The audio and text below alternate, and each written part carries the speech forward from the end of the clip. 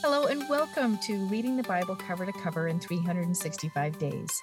My name is Andrea Lendy, author of the book and Bible reader and studier for over a decade, and I'm excited to share some thoughts with you about today's reading. Welcome to day 14 of Reading the Bible Cover to Cover in 365 Days. Let us pray. Oh Lord, thank you for your faithfulness to us. Thank you for showing us more of you every day. Open our hearts to hear the message you want us to receive, Father. In Jesus' name, amen. Well, let's see what Jesus teaches us in Matthew chapter 14. We read about the death of John the Baptist.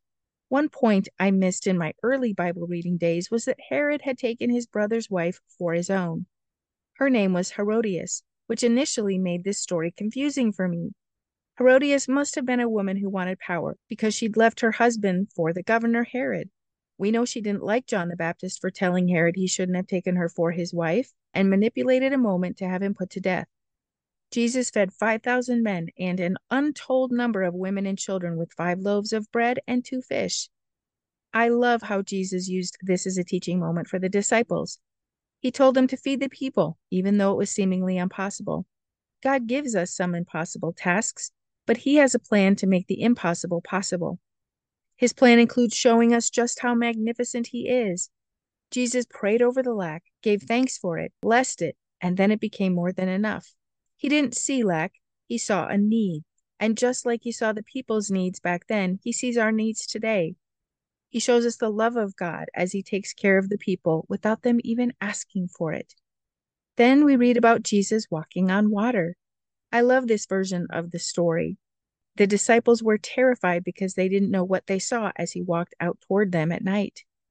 God is awesome and so powerful that we can become fearful too.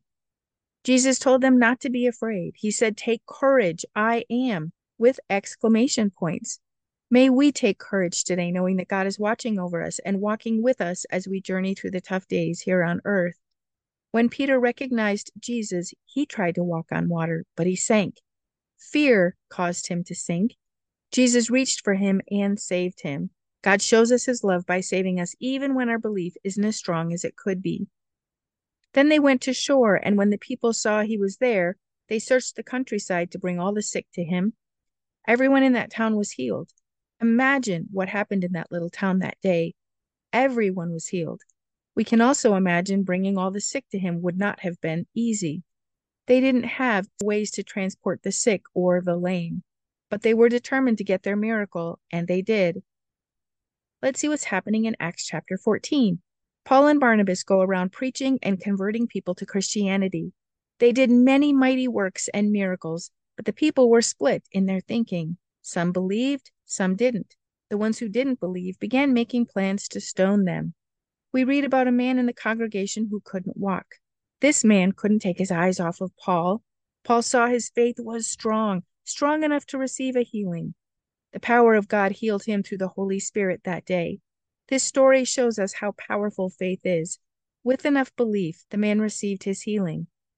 After all this excitement, some of the people who were upset hunted Paul down and stoned him.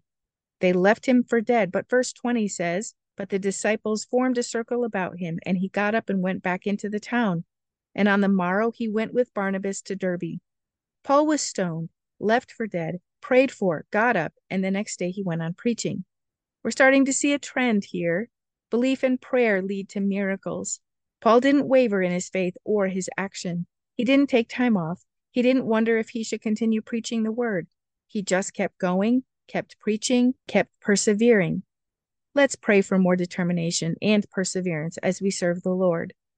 Well, let's see what's happening in Genesis chapter 27. We read about Rebekah deceiving Isaac, her husband.